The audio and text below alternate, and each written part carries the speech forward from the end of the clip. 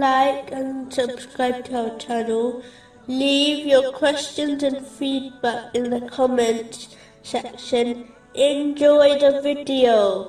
Continuing from the last podcast, which was discussing chapter 8, verse 61. And if they incline to peace, then incline to it also and rely upon Allah. Specifically, it was discussing how to achieve peace. So if one desires peace of mind, a large step towards achieving this is to let others live in peace. It is important to note, this does not mean one should abandon commanding good and forbidding evil, as this is an important duty, but it means that those things which are not evil should be left alone, as constantly chiding others on issues which are not unlawful only leads to enmity and the loss of peace in one's life.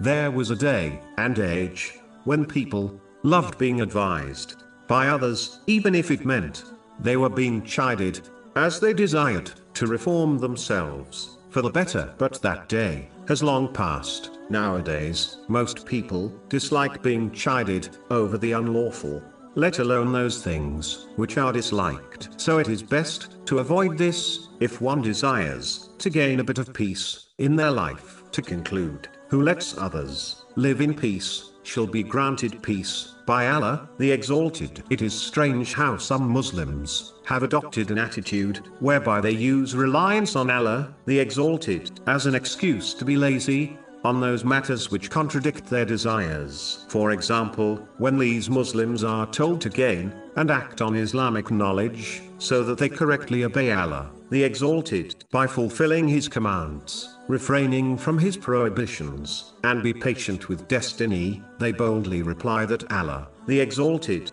is all merciful and forgiving, so they hope He will forgive them, even if they do not strive in His obedience.